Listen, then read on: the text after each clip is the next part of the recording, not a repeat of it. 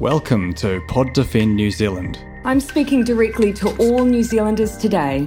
It's a political podcast where we chat about issues affecting Kiwis. Cases of COVID-19 to report in managed isolation in New Zealand. We talk to Kiwis from all sides of the political aisle.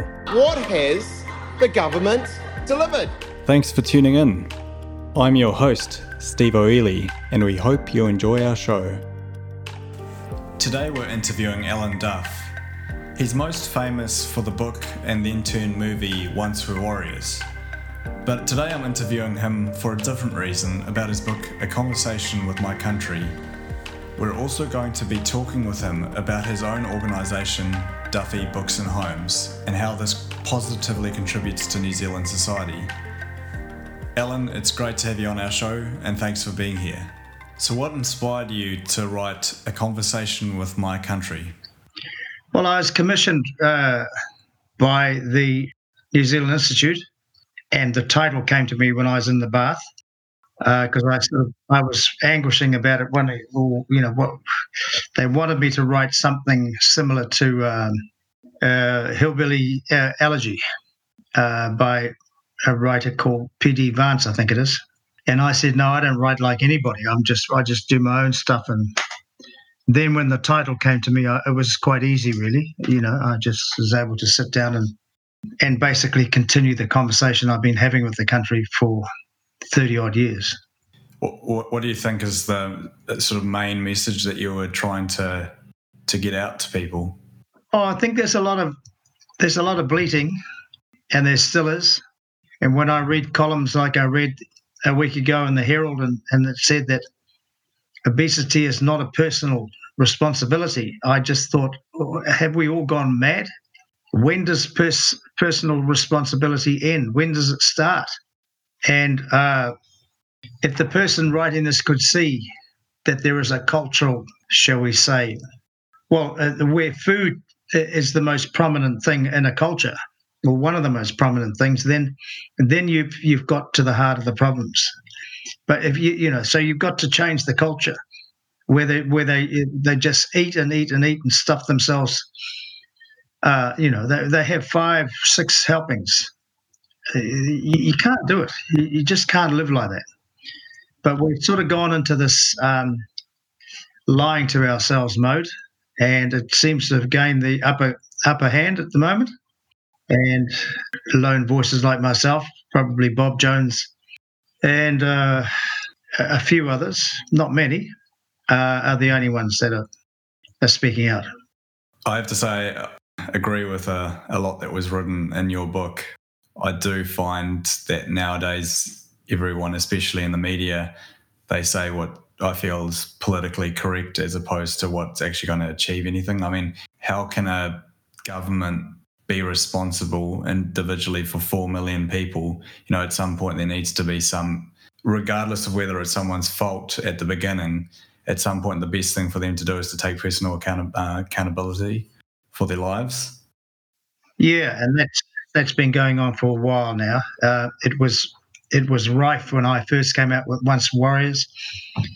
The academics thought they had the moral high ground. I came along and kind of dismantled those ivory towers, but they're back. They're like weeds. They'll never go away. You talk about at one point in your book having a disagreement with a lot of the Maori academics. Did you ever manage to convince them of your way of thinking? If it's any indication, I haven't. I've rarely been invited to Māori huis and conferences, and to be fair, I'm not a group kind of person, so I probably wouldn't go. I don't like all of that hunting in packs and going around in great big groups of you. But they haven't come near me, and it's clear that I'm totally pro Māori with our Duffy Books and Homes program that's been going for 26 years plus. And also, it's an indication that the Maori leadership themselves don't value reading. I'm not saying all of them don't value it, but too many of them don't. So with Once Were Warriors, you say in some ways it was a reflection of your own childhood. Did at any point you get tempted to join a gang? I was in a gang until my auntie saw me in the street with a thing I was about 12, and I had Rebel number 3 or something, or 21 or something on my back. And she came along and saw me and sneaked up from behind and grabbed me by the ear, told me to get on that bus and get home and get that damn shirt off, and that was the end of it. So it was just a bit of a... And again, I'm not a group kind of person, I'm not a joiner. You can't write novels and be a joiner. Yeah. You can't. I've got a particular thing about group thinking. I love teamwork, but I just think when the whole group is deciding your morals and your values, then generally I don't prefer it. This might sound like a stupid question, but I assume you've read 1984? I did, but years and years ago. Because I'm actually just reading it at the moment, and they talk about groupthink. I think you actually mentioned it in your book. I quoted him. The more truth you tell, the more they hate you. And I've found that over the years. It took from 1991 until 2020 for me to be invited back to the Wellington Writers' Festival. And when you think I'm published all over the world... You're probably one of our most famous writers in New Zealand. Probably, yeah. It's kind of staggering, really, that they should ignore me for 29 years. So how did you escape the world you grew up in, the one that you mentioned in Once Were Warriors? No, well, it wasn't entirely... My household wasn't entirely Once Were Warriors. My mother was definitely a Jake the Muss. But my father had a university degree and was a scientist at the Forestry Research Institute in Rotorua. So, I came from on my father's side, I came from a distinguished family of, I don't know, not academics, but certainly great achievers intellectually, as I quoted from my grandfather's book of columns and various other publications. Granddad was the founding editor of the Christchurch. Oh, sorry, he was the editor of the Christchurch Press and the founding editor of the Listener. So I had some pretty good genes there. So I'm forever, eternally grateful for those genes as well. So it wasn't so much an escape. I think it was an escaping the mindset that I and anybody in those sort of situations gets themselves into. All of life is just an attitude. Believe me. And what was the sort of mindset at the time? Well, no, I just wanted to be a tough guy like, the people that I was attracted to. I just wanted to be a tough guy. And, there was a fight going, I'd go to the fight. And I'd much rather go and babysit my little 1-year-old granddaughter, quite frankly. But when you're young and you're raised on that, on that whole culture of it's manly to be like this, then you're sort of in denial that you've even got a brain, that you've got an artistic gift. And so for years and years, I was in denial about that. That's why I wasn't published until I was 40. It wasn't the easiest of roads, but nor was it meant to be. I think there's a common thing in a lot of cultures where it's not seen as manly to do anything sort of creative or artistic. Yeah, very much so. And in the Māori culture that I grew up in, it was definitely not. I was always, me and my 2 older brothers were always first in the class when they had streaming in those days. And man, we used to get called, oh, you little clever dicks, and who do you think you are? All this sort of thing. It was pretty grim. Yeah. And I had a fight. I got put into 3A. When I first went to high school, they used to stream me from 3A to about 3I. Was it Hamilton Boys? No, this is at Rotorua Boys. Because you went to Hamilton later on, didn't you? Yeah. And then a mate of mine, I just went up to him and said, oh, how's your class? Because, we all come from intermediate. And he said, piss off and go back to your honky mates. So I belted him. And we sort of, that was the end of the friendship. It was quite a shocking thing, really. I realised then, in a puerile sort of way, that it is a shameful thing to have an intellect with that class of person, but that didn't stop me running with the tough guys. And he ended up in the mongrel mob, and about a year ago he was murdered. So, oh wow, by a fellow mongrel mob member. So all those years later, that's how his life ended up. and the only interviews he ever had were by detectives in the police stations. Yeah. So. And you guys grew up together? We grew up together.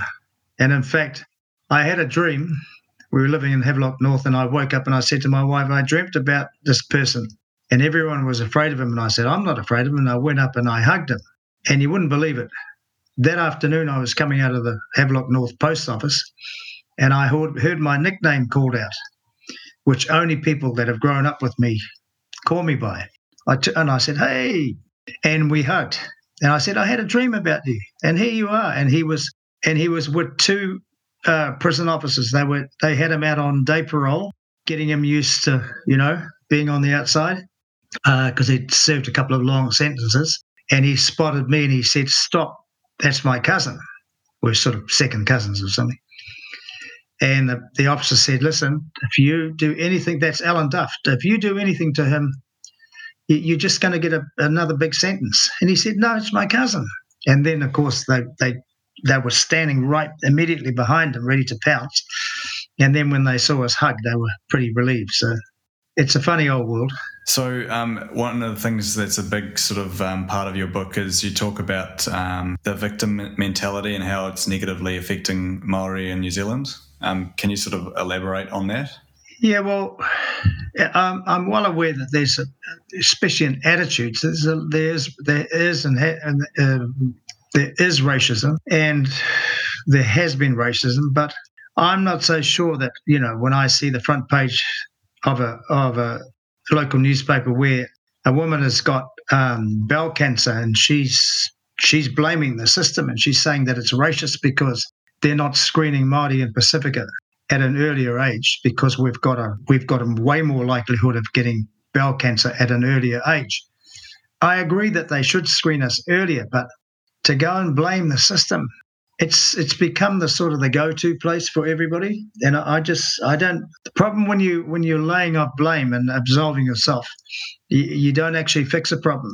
And I'm not buying into it.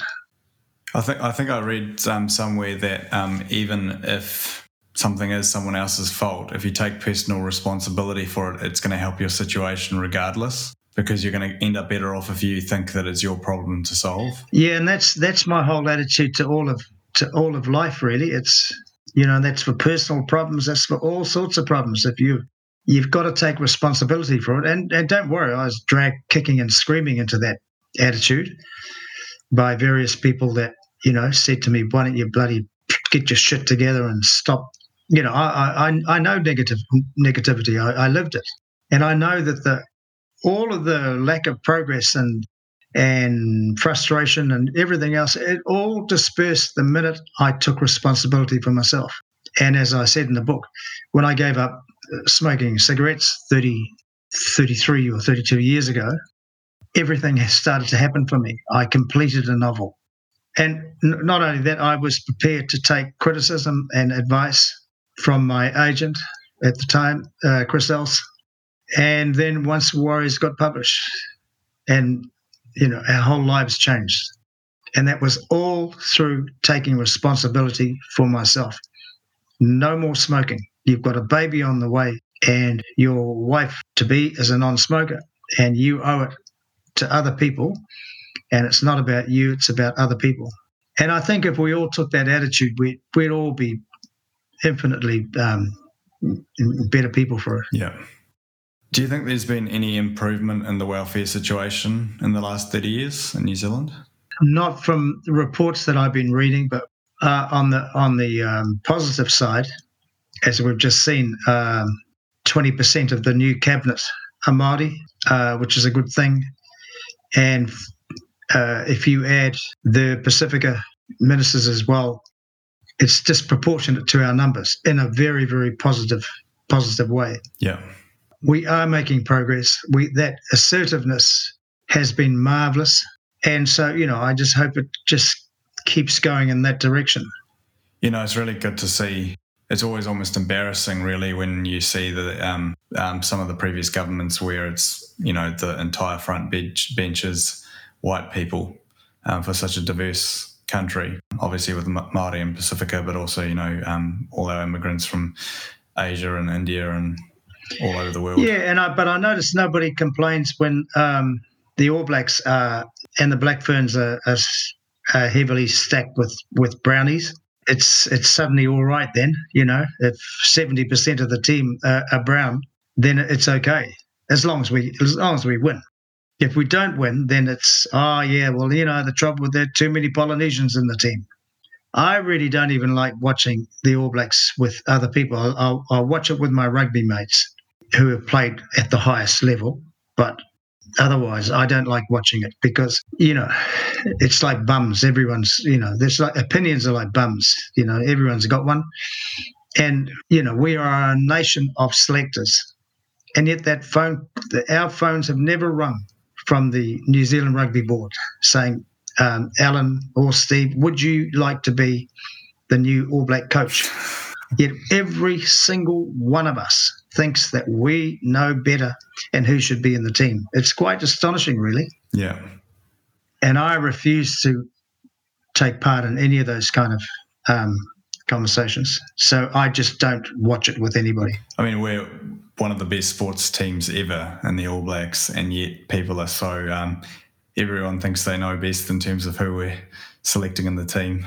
Yeah, and you'll find that the ones who know best are the ones who played least. So if you sit down and watch it with ex-All Blacks, as I've done quite a lot, then you get a different insight into the game as well.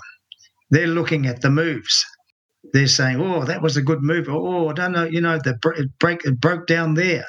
Somebody should be coming around," but they're not screaming names and saying, dump them. And it was like Sonny Bill. I mean, Sonny Bill's one of the best players we've ever had, but the criticism that he came under was just incredible. But he was bigger than that. He rose above them all. So in your book, you place a high emphasis on education for sort of fixing the welfare mentality. Can you tell us a bit about that and about Duffy Books and Homes? Well, the welfare, really, it really is just giving them fish and not teaching them how to fish. It's as simple as that. I agree that welfare is needed for a lot of people that suffer from mental illness, if you're in a wheelchair, etc., etc. Single mums, they can't. It's impossible to get by without. You can't raise a child without it. But the ones who've made it a lifestyle, they're never going to change. And we're seeing it. I didn't say so in the book, but we're seeing it in how they behave when they're put into motels in towns like my hometown of Rotorua. And they're having parties and they're having big fights and they're having domestics and they're abusing people, and they're a welfare created monster, but they're not the majority. I looked on YouTube the other day, and it was in Sheffield, England, and the drunkenness and the lowlifes there.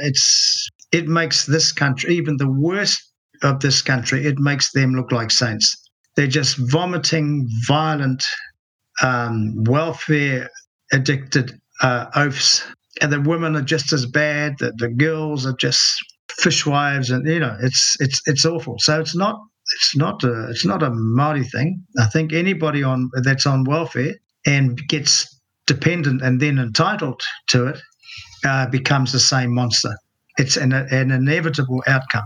I feel like it's a conversation that politicians are too scared to talk about and just bury their heads in the sand, and at best maybe increase the welfare every few years, but no one's willing to admit that we're not fixing the problem. And I kind of get the impression, so my parents moved to New Zealand in the early 90s from South Africa. I get the impression that welfare's got worse in the 25 years that we've been in New Zealand. At least worse in terms of the numbers of people that are on welfare. Yeah, I haven't looked at the numbers. Again, I sort of wanted to focus on the positives, but I know because we've got 100,000 kids on our program, and that they are all the lowest decile schools in the country. I think we've got 98 or 99% of the decile 1 schools, primary schools in the country. So we are dealing with. So decile 1 is the rating for your. So if you're decile 1, your school is maybe the average income is $38,000 a year. And if you're decile 10, you're in the best parts of Tauranga or wherever, and the home income is 100,000. And we've been dealing with these kids from that lowest socioeconomic category, and they're absolutely wonderful to deal with. So they've got potential, but sadly, too often the parents are either in itinerant situations and most certainly uneducated. A lot of them, if not most of them, are unskilled. So they don't have the skills to teach their children. On Saturday night, my daughter and her partner went out for Halloween, drinks, and I looked after the 1-year-old. And part of her routine is, obviously she's got to be loved and stimulated and everything else, but the night ends with she's been read a book and she's only 1. And so by the time she's 3, she will be able to read off by heart, literally scores, if not hundreds of books, because she's exposed to the written word. When she starts school, if we sent her to a poor area, to one of our Duffy schools, she would be so far ahead of them. She would wonder what on earth was happening. Well, why can't because these kids are not exposed until we came along. And we're not in the position to be able to give them books before they go to school, even though we're in nearly 300 early childhood centres, but our resources are limited.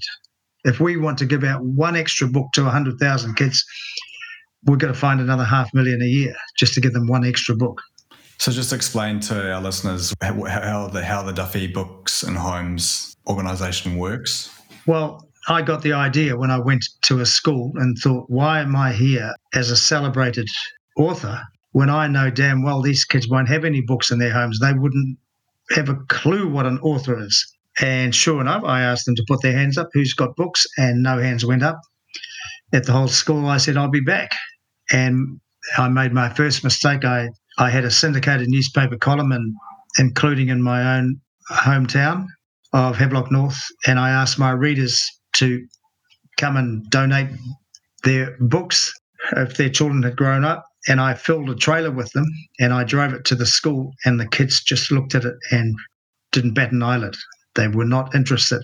And then it occurred to me that they had only ever got hand-me-downs. Everything was secondhand for them. Everything was used. No, there was no magic there. And it was then that it occurred to us that they have to have brand new books to excite them.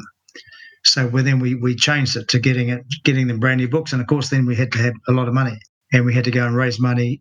And one of the original funders was the founder of Mainfreight, and he's now my closest friend. And he's been incredible. And, without money, you can't do any of this. You can't do this stuff. It's hard enough raising money as it is. I'm lucky because the profile at Once the Warriors, we had a dynamic person that was managing it for a few years, Christine Ferniho. She was great at all that, and she certainly contributed to the program. But the aim, so they get on average 7 books a year, first year primary school. And so a brochure goes to every single child in every classroom according to their age group, and they choose their books. So they choose 2 books, 2 or 3 books a year, so every book is duly delivered with a sticky label inside saying this book belongs to Janaya or whatever their names are. So it's about ownership, it's about magic in the book being brand new, and it's about freedom of choice. Obviously, the 5-year-olds need help from the teachers, the 5 and 6 and 7-year-olds. They need help and guidance from the teachers as to what books they should choose. And the books are entirely child-friendly. They're from Scholastic. And they're not, we're not trying to teach them Shakespeare or poetry, we're just trying to get them interested in the whole concept of reading, because Māori and Polynesians don't come from a reading culture. We didn't have the written word.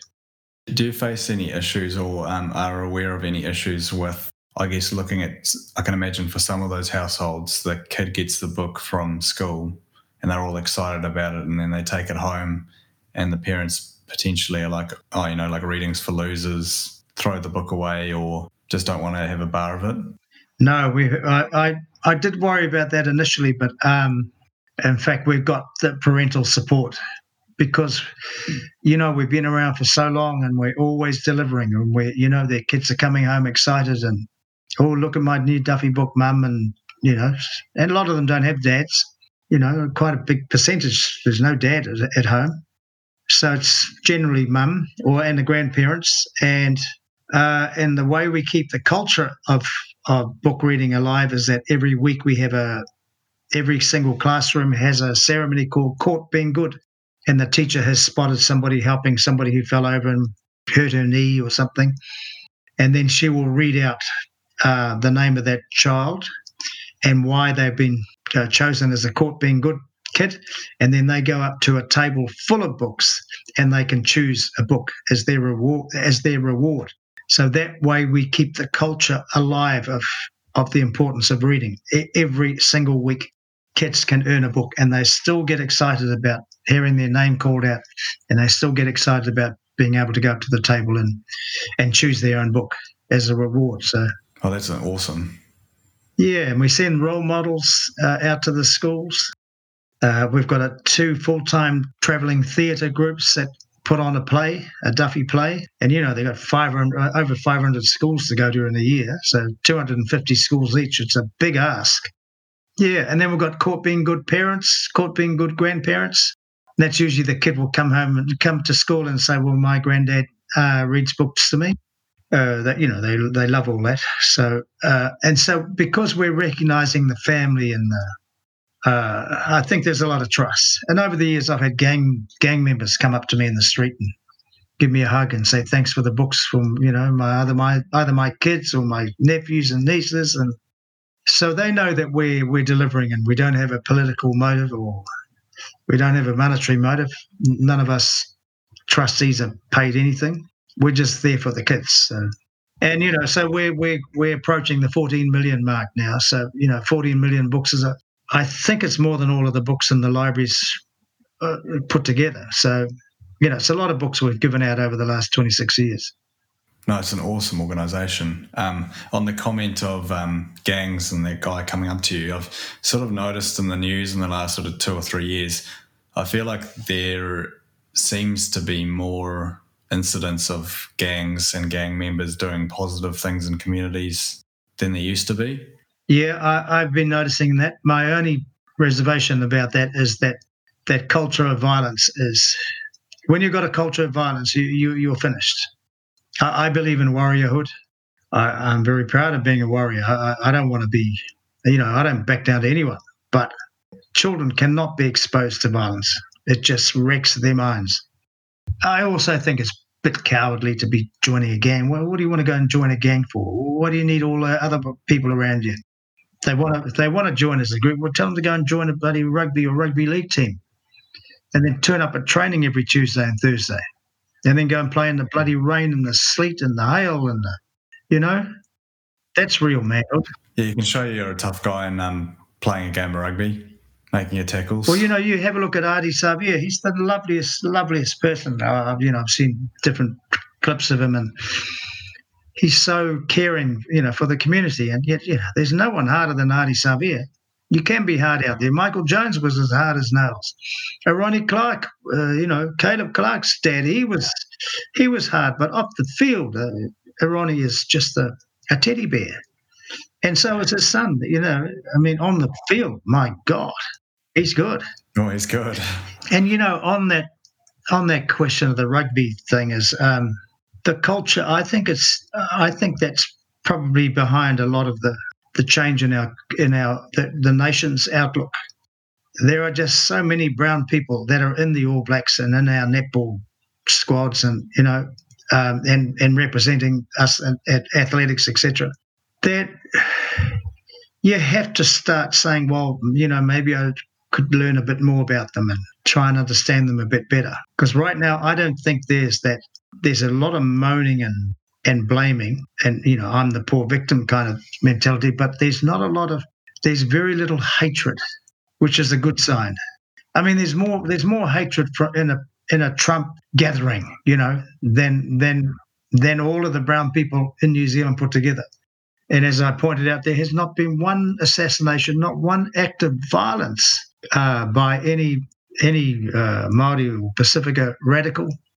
And all the settlements have come about through just sheer dogged persistence, and they've virtually all turned them into fortunes. With the settlements. So clearly, when you put something right and you do it in a respectful way, then and then if we went and blew it, if our leaders went and blew it, and then started blaming the government, saying, "Well, you made us like this, you made us profligate, or you made us unskilled at handling money."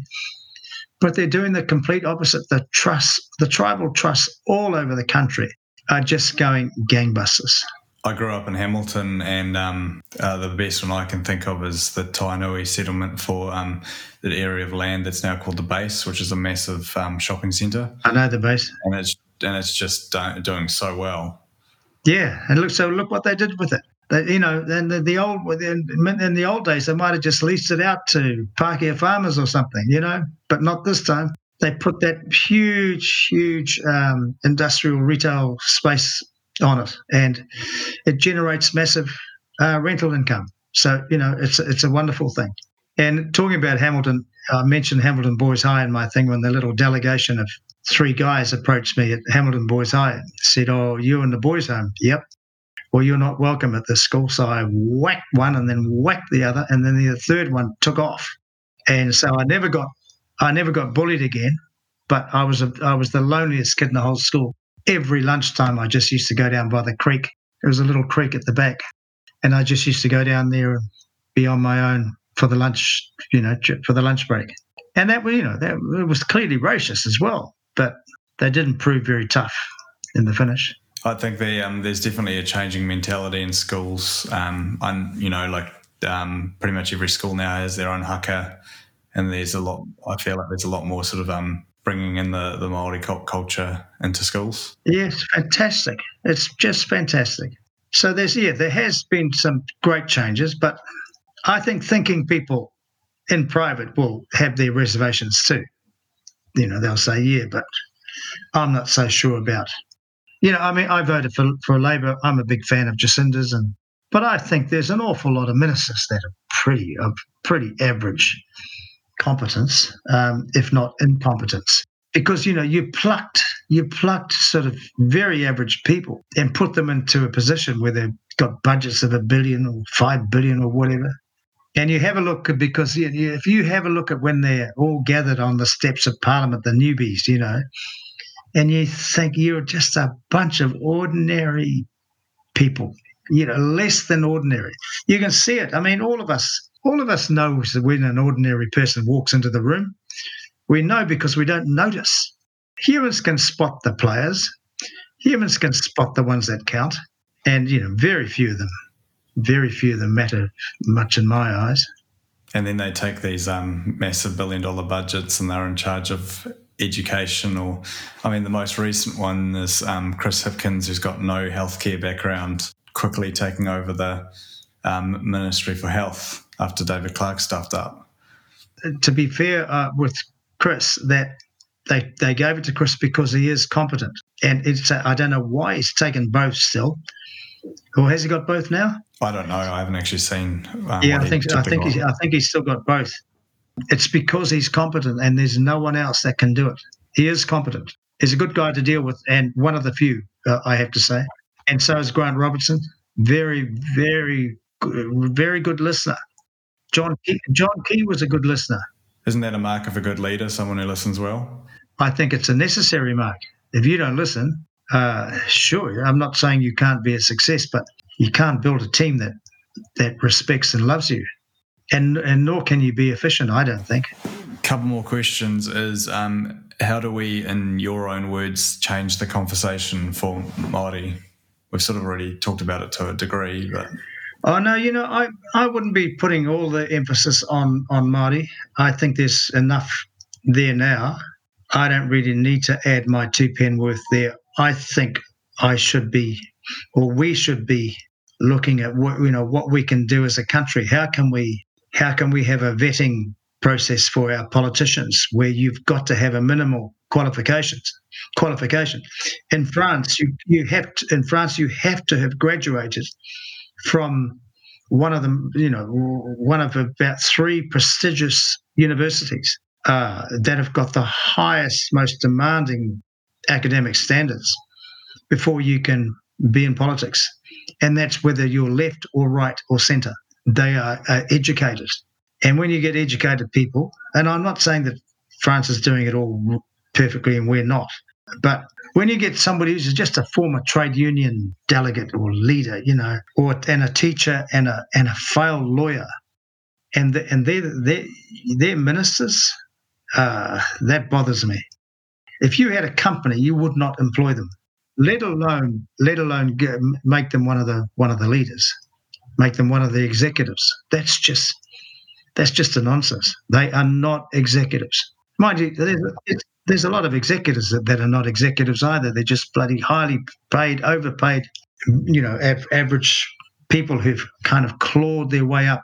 So yeah, doesn't apply just to politicians. Just to play devil's advocate, I guess from the average person's point of view, they would say, if we only let people that are really highly educated into politics, then we're only going to have the elites representing New Zealand and not the average person representing New Zealand. So how can the elites possibly know what it's like for the average person? I think they've got a greater chance of knowing what it's like for the average person, because once you make an average person an elite, the way they behave is that they feel entitled. They feel entitled to fly business class and stay in 5-star hotels and be treated like very important people. Whereas I think if the elite were there, I think when you've got more intelligent people at the helm, we've probably got a better chance of it. And I don't mean just academically achieved. I mean, we need to invite entrepreneurs. Entrepreneurs will go and give their time for free. They would just say, yeah, look, you want to fix the health system? I'll show you how to do it.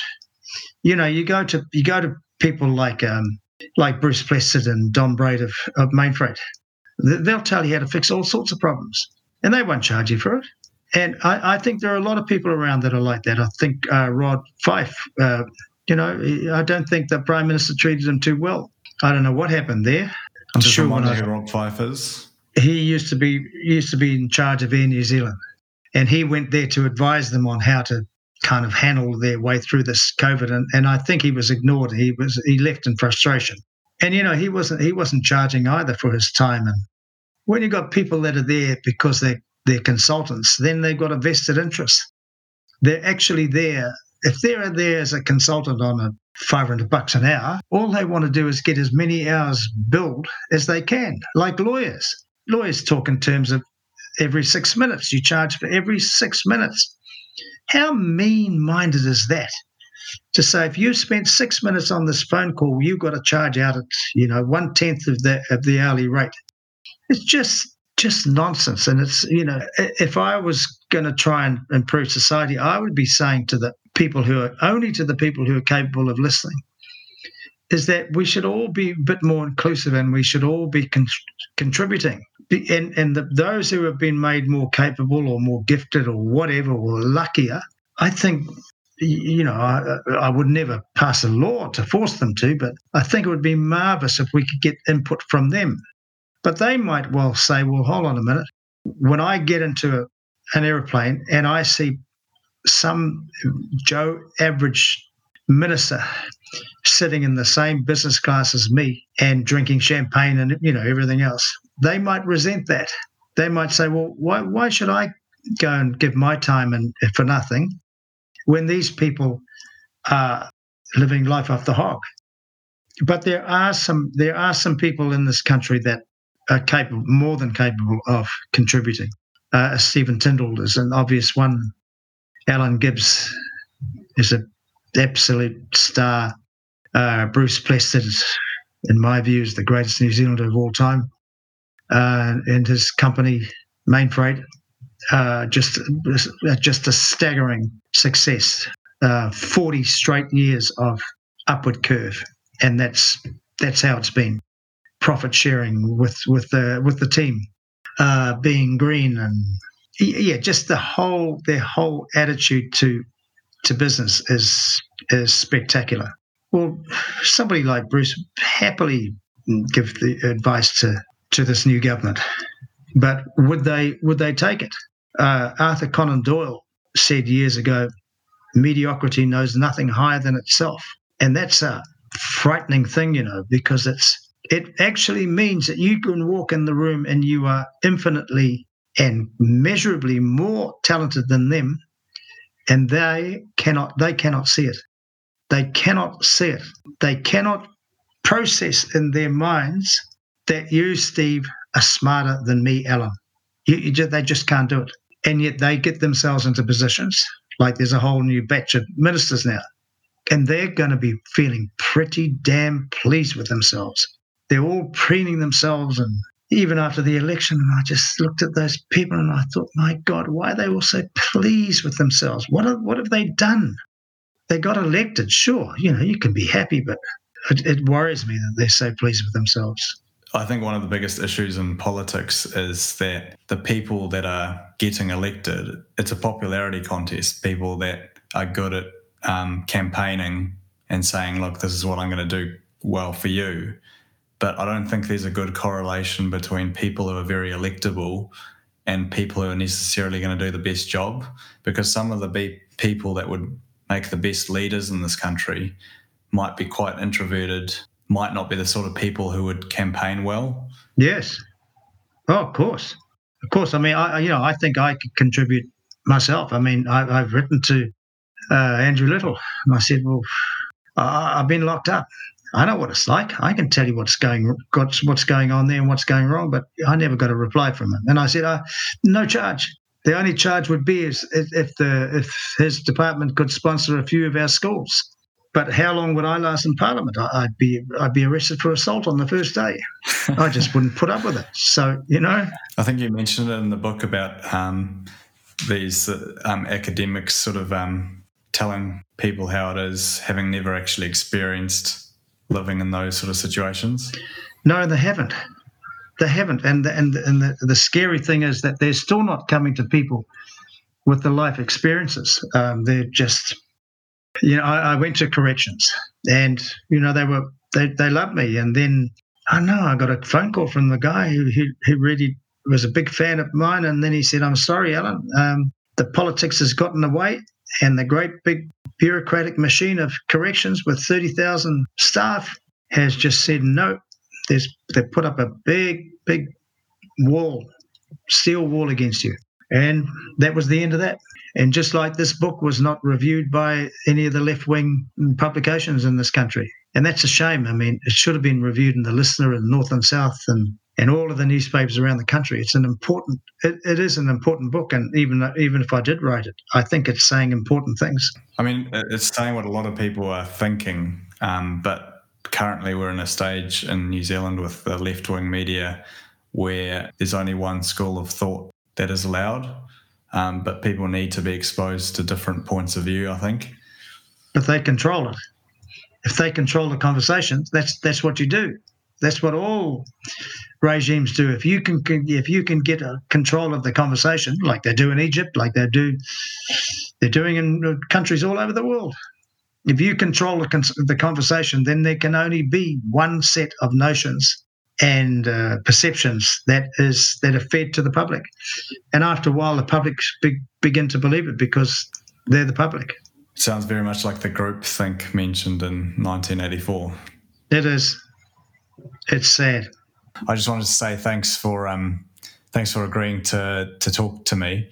I've really enjoyed the conversation and really did enjoy the book. It's really nice or good to hear your perspectives, having sort of grown up in that environment, and seeing, basically saying what a lot of people are thinking, but a lot of people are too scared to say in a public conversation. Okay, thank you very much, Steve. I look forward to reading your next book. Oh, no, it's a TV series coming next. Alan wouldn't tell us any more about the TV series, but you can find his book, A Conversation with My Country, at any good bookstore in New Zealand. So you can find out more about Alan and his work at www.booksinhomes.org.nz. So, Alan, once we've found your organisation, what can we do to help? You know what? If you sponsored a school, it doesn't cost much, a couple of grand a year, $40 a week, 10 coffees a week to sponsor a little school. You wouldn't get a big school for that. That was celebrated Kiwi author Alan Duff. Don't forget to subscribe to Pod to Feed New Zealand for future episodes. See you next time. Thanks for tuning in to Pod to Feed New Zealand. You can find us on Twitter @NZ_pod or Instagram @NZ_pod. If you're feeling extra generous, please give us 5 stars on the podcast app. Kia ora.